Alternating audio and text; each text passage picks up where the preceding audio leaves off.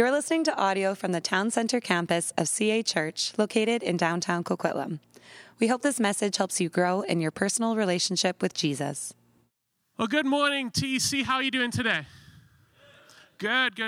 Sorry, I'm a fan of congregation participation, so it tends to happen. I would like to invite you to grab your Bibles, whether it is a physical Bible on your phone, and join us as we read from Matthew 1, verses 18 to, because I forget, to 25. And this is a great way that we can participate as well, as just reading along. I'll read it out loud. You guys read along in your heads.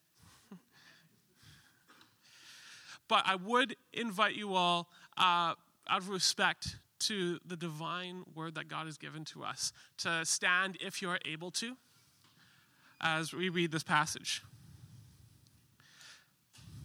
So starting at Matthew, chapter 1, verse 18. This is how the birth of Jesus Christ came about. His mother Mary was pledged to be married to Joseph. But before they came together, she was found to be with child through the Holy Spirit. Because Joseph, her husband, was a righteous man and did not want to expose her to public disgrace, he had in mind to divorce her quietly. But after he had considered this, an angel of the Lord appeared to him in a dream and said, "Joseph, son of David, do not be afraid to take Mary home as your wife, because what is conceived in her is from the Holy Spirit. She will give birth to a son, and you are to give him the name Jesus, because he will save his people from their sins." All this took place to fulfill what the Lord had said through the prophet. The virgin will be with child and will give birth to a son, and they will call him Emmanuel, which means God with us. And when Joseph woke up, he did what the angel of the Lord had commanded him, and he took Mary home as his wife. But he had no union with her until she gave birth to a son, and he gave him the name Jesus. This is the word of God to us today. You may be seated.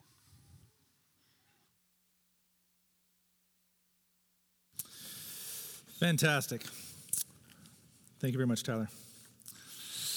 I say just before I jump into the message, we will have these little cards as reminders to you, but also if you want to invite someone else to our Christmas Eve service, on your way out, the ushers will be handing those out to you. If you're going to keep it to yourself, or you're going to throw it in the garbage, or just leave it on your own fridge, just take one. If you might be handing it out to other people, grab 2 or 3 or 3 or 4, depending on how committed you are. I love good books. I love good movies. One of the styles of books and movies I like is when you have the same story going on, but you have it happening from several different angles. And then every once in a while, there's a point in the story where they kind of crisscross and they meet each other. So one of the movies that I've liked is called Vantage Point. And I don't know whether any of you have seen that. It's a 2008. It's a pretty old movie now. But it's the same kind of idea in that an attempt on the President of the United States to assassinate the President of the United States has happened. And there's 5 or 6 different playouts of the story that each kind of crisscross. Well, during this Advent season, as we've been looking at these different stories in this series called Angels We Have Heard, this story of Advent, of this long waiting for the Messiah, for God to move in a certain way, we see in some ways they seem disconnected, but they all come together at one point, sometimes through people, but we see each one of them comes together with this phrase: do not be afraid. Every episode of an angel appearing in these Christmas stories says, do not be afraid. It's the ongoing phrase, a message of the angels to different characters in the Christmas story. So Luke 1:13, the angel says to Zechariah, soon to be the father of John, who would be John the Baptist, do not be afraid. Luke 1:30, when Mary is approached by the angel Gabriel, he says, do not be afraid. Next week, Pastor Sam will be here talking about the shepherds and the angels appearing to the shepherds. And they say in Luke 2:10, do not be afraid. It's as if the angels can't get it in their heads when an angelic being shows up. It's pretty intense. When an angel who has been in the presence of God's holiness and majesty shows up in our darkness, it tends to freak us out a little bit. And it probably should. But it's as if they don't get, do not be afraid. And he cries it out to Joseph here as well. Don't be afraid, because God is at work in the darkness. He's at work in the darkness of Israel, Zechariah, Mary, the shepherds, Joseph. That is the message of Advent. The message of God's arrival, the coming, specifically the coming of Jesus. And it's also how we can learn how we ought to face this season of Advent. Not just this season right now leading us to Christmas, but this season in the history of mankind as we await the second coming of Christ, when we will all sing, "Joyful, joyful, we adore thee. Joy to the world. The Lord has come." And we can learn a few things of what it means to walk through Advent in this story. First thing is we kind of learn the chaos of Advent. I don't know if you realize this, but when Jesus shows up, he always tends to bring a little bit of crisis with him. He's brought it into the life of Mary and Joseph. For many of us sitting here, when we said yes to Jesus and said, "You are Lord of my life," it brought some chaos into our lives because it pushed up against maybe what we thought our life was going to look like. It pushed up maybe against friends and work. Historically, that's pretty accurate. When Jesus shows up, there's often some chaos and some crisis. There's drastic shifts have to happen in our hearts and minds. Joseph's story is a story of putting the pieces together bit by bit by trusting God in the midst of uncertainty, which seems like real chaos if this happened to any of us. But we see a quiet humility in Joseph that I think we could learn from. There's a quiet humility. Have you ever noticed that nowhere in Scripture are Joseph never says anything? No words of Joseph are recorded. We record that he hears, and it's recorded that he acts. He listens and he does. There's a quiet humility to him. There's no words. It's just listening and acting. There are a few things I think we need to understand when reading a story like this. As we know, we're separated by over 2,000 years, by culture, by language. And I think it's important for us to understand the predicament that Joseph finds himself in. It says in verse 18, they were pledged to be married. Some of your Bibles might say they were betrothed, they were engaged. In 19, it says that Joseph was Mary's faithful husband. Well, that doesn't seem to make sense. They're just betrothed or engaged. So a few things we need to understand. In first century Palestine, romance played zero role in marriage. Aw. I don't care what movies you've seen. There were a few stages of being married in first century Palestine, specifically in a Jewish community. First, the two fathers of the families would get together if they believed that their two children would be a good match. Maybe they would look at the wealth in the family. They would look like, is it a secure family, a good family, a religious family? And they would have a conversation and they would decide to engage the couples. You are now engaged. No, you're engaged. Finding the one was not a concept. There were no right swipes. It was just, Dad said I'm marrying this person, which is good news. You get to skip all that dating stuff.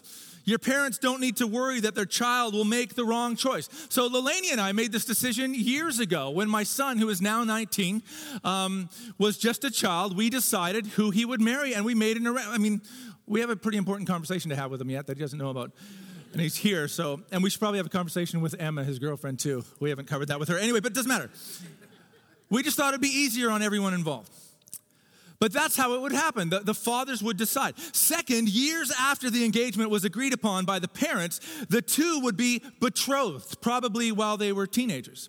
This was the closest part to being married. The next step was marriage, and the betrothal was about a year. Now, if you were engaged that whole time between being a baby and it being agreed upon before you were betrothed for that last year, and you decided she's just not that into you, you could call it off. But once you are betrothed, you were considered husband and wife. You weren't living together. There was no sexual relationship, but you were considered, it was as important and legal as being a married couple. So that meant in that year of betrothal, if you were going to break it off, there was an actual legal divorce that needed to take place. Now, if you and I, in our modern world, that is kind of has an anything goes culture. If we can imagine the shame that could be involved, the chaos, the anger, the hurt that could be involved in that kind of situation, imagine what it would mean to an anything does not go, abide by God's rules kind of culture. What that must have been like for Joseph. Imagine walking in his shoes, confused, angry, humiliated. This is a scandal.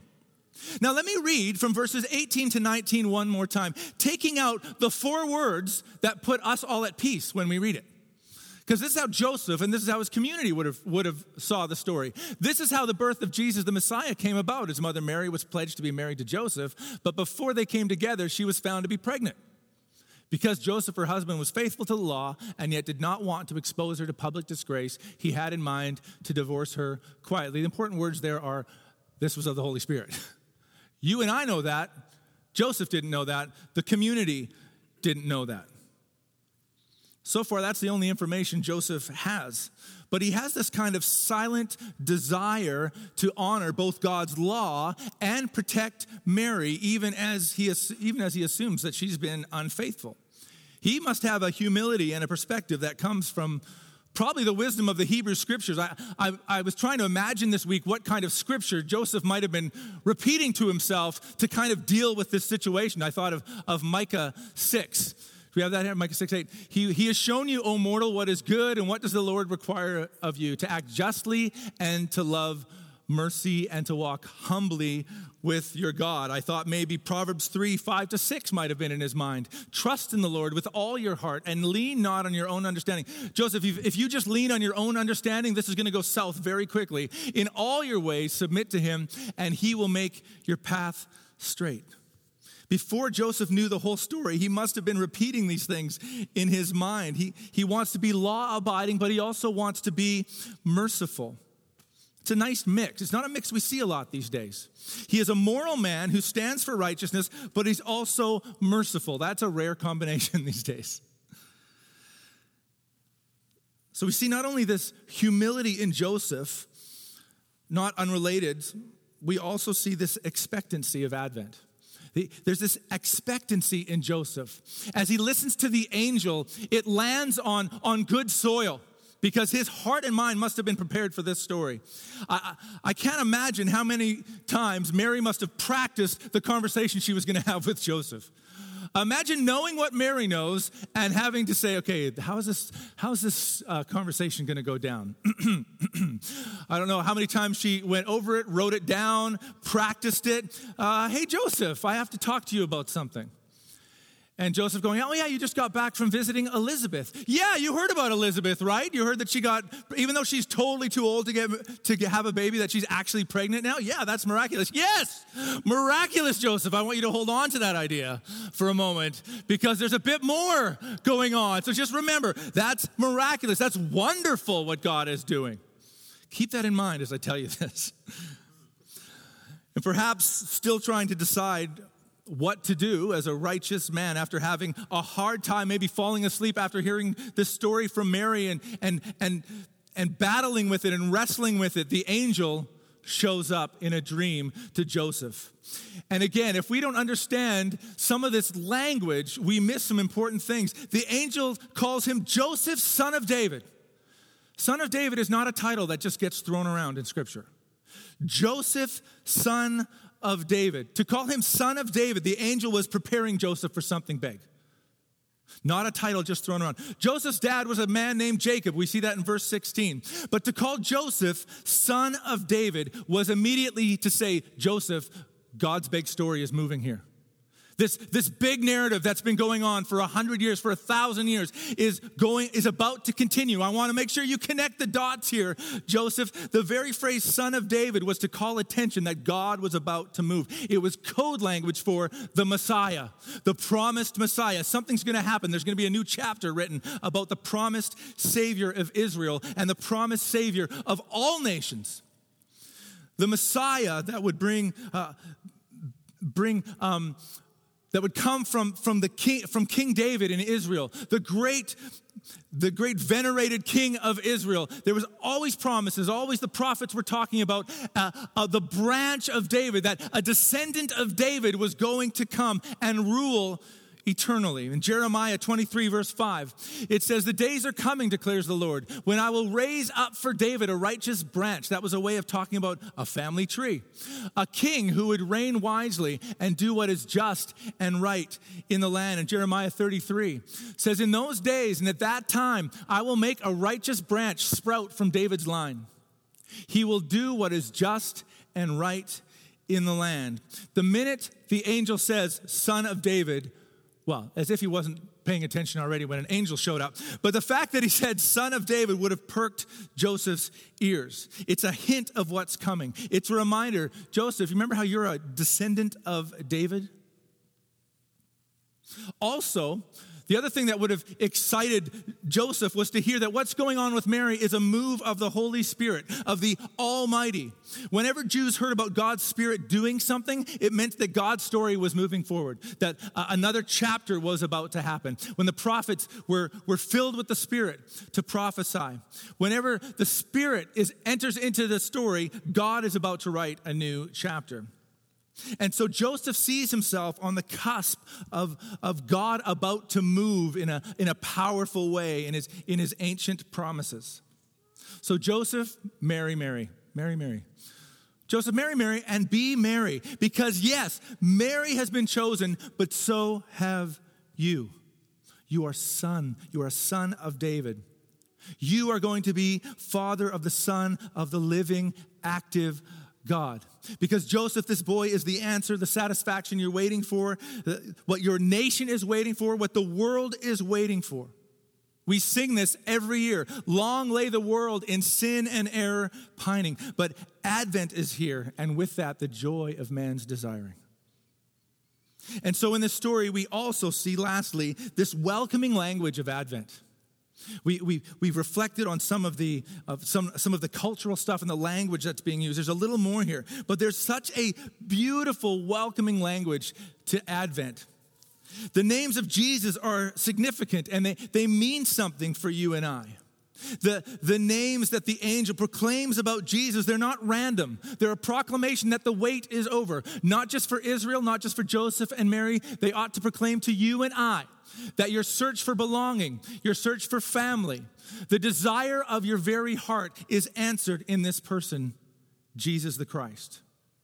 The names of Jesus, the fulfillment of Jesus, the action of naming Jesus are all important. So 2 more cultural points here to help us unpack this. First, in the Jewish culture of the first century Palestine, the father had the sole right to name his child. Nobody else had that right. The right to name always had significance. It showed who you belonged to and who you answered to. Think of the person of Jesus. It showed you who you belonged to and who you answered to. Secondly, the name given is also meant to tell you something about the child. We see this throughout Scripture when names are given and names change. It's meant to tell you something about who you are in God's eyes and that God wants to do something through you. So we see this in the Old Testament. Abram becomes Abraham. Sarai becomes Sarah. Jacob becomes Israel. And you'll notice the angel doesn't come up to Joseph and say, "What do you think, Joseph? What should we name him?" Doesn't come up with Dr. Spock's book of names that goes, "What do you think of Dylan?" No, that's not what he does. He says his name will be Jesus. The reason God does not let Joseph and Mary name his child is because they are not meant to think they have ultimate authority over this child. They are surrogates for Jesus. Today, we have the right to name. We can name our children whatever we want, and it's evident if you look at some of the names around. Often today, we might name our children after something we like. So really we're imposing kind of ourselves on our kids. So if we have hobbies, sometimes we'll name kids after hobbies. I once met a guy named Jeep. I thought that was cruel. I have a very good friend. He'll probably listen to this message. He has children named after dinosaurs, Tyron and Trice. Shout out to Tyron and Trice if you listen. If you're a gardener, you might name your kids Iris or Rose. If you're a musician, Hendrix or Reed. Think about it. If you like cars, you might name your child Cooper or Lincoln. If you like Shakespeare and cars, you might name your child Porsche. Not a Shakespeare crowd? Okay. But in those cases, we're not really thinking that the name is imposing a destiny. We just think it's neat. We think it's a cool name. Biblical names worked in the opposite direction. They were meant to declare something that was going to happen. They were meant to give you purpose towards that which way you would become or you would aim towards. Or they would say something about God, what God had called you to. And people were meant to pay attention to other people's names and keep an eye on them because it was teaching you about what God they served and how they wanted to serve him. That's why in the book of Daniel, the names of Shadrach, Meshach, and Abednego are all changed names because they were all names that reflected the God they served, changed to the names after pagan gods that they were ordered to serve. The angel says, you shall call his name Jesus. Why? Because that is his life's work. To save. He will save his people from their sins. Jesus, some of you might know, is a Hellenized or Greekized version of Joshua from the Old Testament. Yeshua, which is the character, the man who after Moses brought the people of Israel into the promised land. He delivered the promises given to the children of Israel. That is Jesus' identity. He is a deliverer of people. Today we have a culture that is stuck on the question of who am I? Who am I? And we live in anxiety over that question. It occupies our lives. It's at the root of a lot of public friction. Who am I? What does it mean to be authentic to me? We don't see that in Jesus. Jesus has a very firm understanding of who he is and who he belongs to. There's a place in Mark chapter 1, verses 35 to 36. The disciples come to Jesus. He's spending time alone, praying, which was his practice. And all his disciples come around him and they say, hey, Jesus, there's a crowd here and they're just waiting for you to talk to them. In this day and age, that would be right on. Let's get in there. Let's get some pictures. Let's get some hashtags and let's get it on social media. Jesus understood his purpose. He said, nope, I have to go from village to village and tell them about the kingdom of God. That is why I came, he said. He understood his purpose. Throughout the ministry of Jesus, several times his disciples, his friends come to him and they say, do not go to Jerusalem. And in Luke 9:51, he says that he knew his purpose. He set his face towards Jerusalem. Jesus knew what he was all about. He had a strong sense of identity. He knew who he was because he knew who had named him. If we want to know who we are, we need to stop asking who I am and start asking whose am I? That will answer, well, that clicked with some of you, all right. Oh, well. That will answer the question, who am I? See, because if you decide you're going to name yourself, if you're going to decide how you're going to be labeled, we're going to try things like work. And we're going to make a name for ourselves. It's even the language we use. I'm going to make a name for myself through work. But what actually happens is then our work names us. It rules us because whoever names you has authority over you. If we decide, I'm going to name myself through relationships, I'm going to be known by being in relationship, or maybe I'm going to be known by not being in a relationship, what really happens is that ends up ruling us. It rules us because we've allowed it to have authority over us. Whatever you use to name yourself, to make a name for yourself, to find your identity, it becomes your authority. If you want to know who you are, you first have to ask yourself, whose am I? See, the invitation of Advent is to step out of the darkness and the burden of self-promotion and self-creation and declare a light has dawned, and that light is shining on me, and that light is giving me a new name, and it's giving me a new identity. In John chapter 1, verse 12, it says, "Yet to all who did receive him, to those who believed in his name, he gave the right to become children of God." I was thinking of this verse this week and thinking of those boys at Ensenada who step in there feeling lost and ignored and unloved and being told that they're seen and loved by God. They're given a new identity. They are smiling and they are laughing and they are playing because the truth of Advent is being shed on their lives, and it's changing their outlook. It's changing their identity. The world needs this. John loved this truth. Later on in a letter he writes in 1 John, he says, "See what great love the Father has lavished on us, that we should be called children of God, and that is what we are."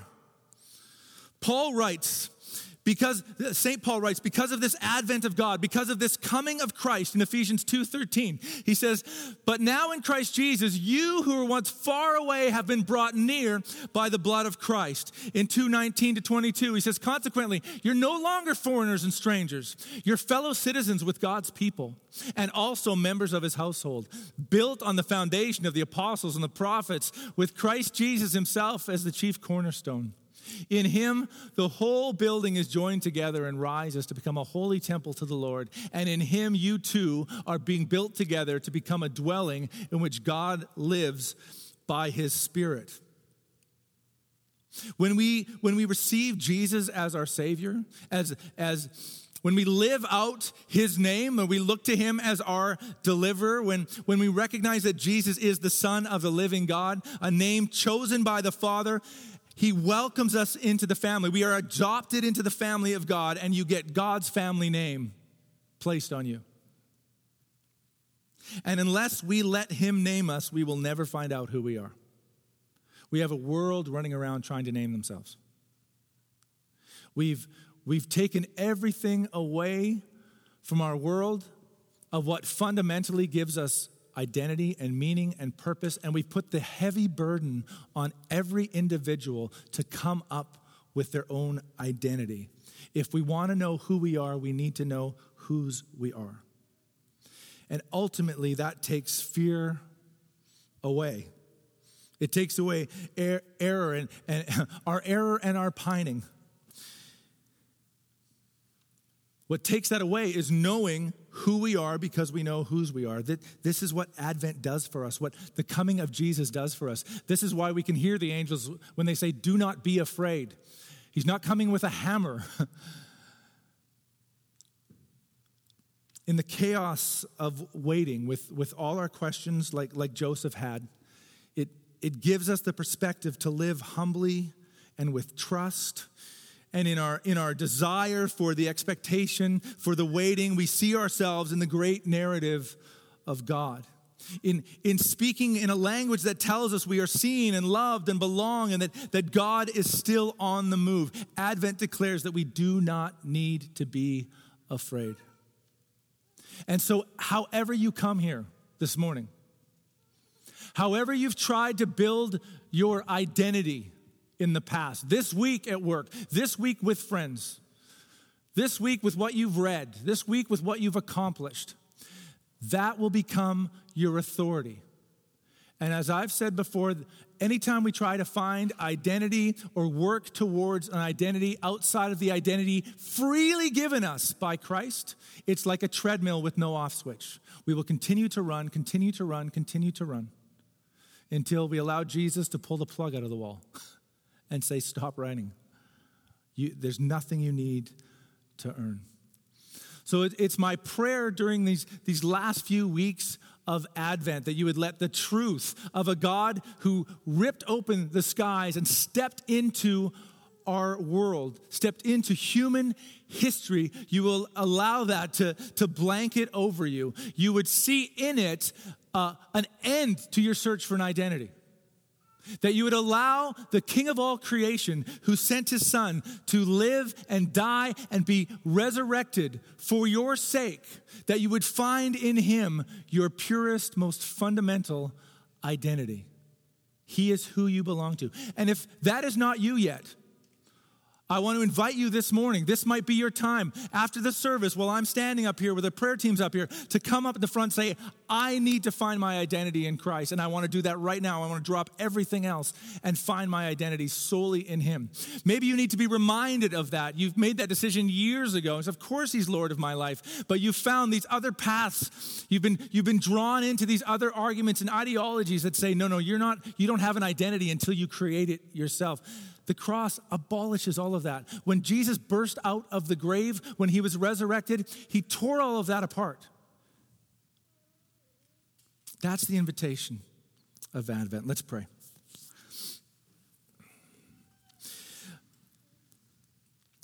God, this morning, some of us today, maybe over these weeks, maybe even especially because of this season, we feel fear. Some of us maybe feel just tired. There's a way that this season can kind of highlight loneliness. And so, God, I pray that the truth of Advent, the truth of a God who steps into our timeline, the truth of a God who wants to give us a name that says you belong, a name that says you are loved, I pray that that would rule over us and we would accept that, we would embrace that truth. I pray that you would remind us of the truth of Advent this morning, that chaos and fear will not have the final word, that darkness will not have the final word, that the light that has shone in the darkness will never be snuffed out. That through the life and death and the resurrection of Jesus, we can have confidence that the darkness is on its way out. So God, may we have the humility, may we have the mercy of Joseph, may we live with expectancy and an excitement that you are on the move even when we can't see it. And may we be reminded that we need not live in fear. You have given us a new name built on the name of Jesus, who was and is to come, and we celebrate him in this season. In Jesus' name, amen. Thanks for listening to this message. If you've been listening to our sermons, but you're not a part of a church community, we would love to have you join us. You can go to cachurch.ca to find out more about getting involved in the life and mission of CA Church.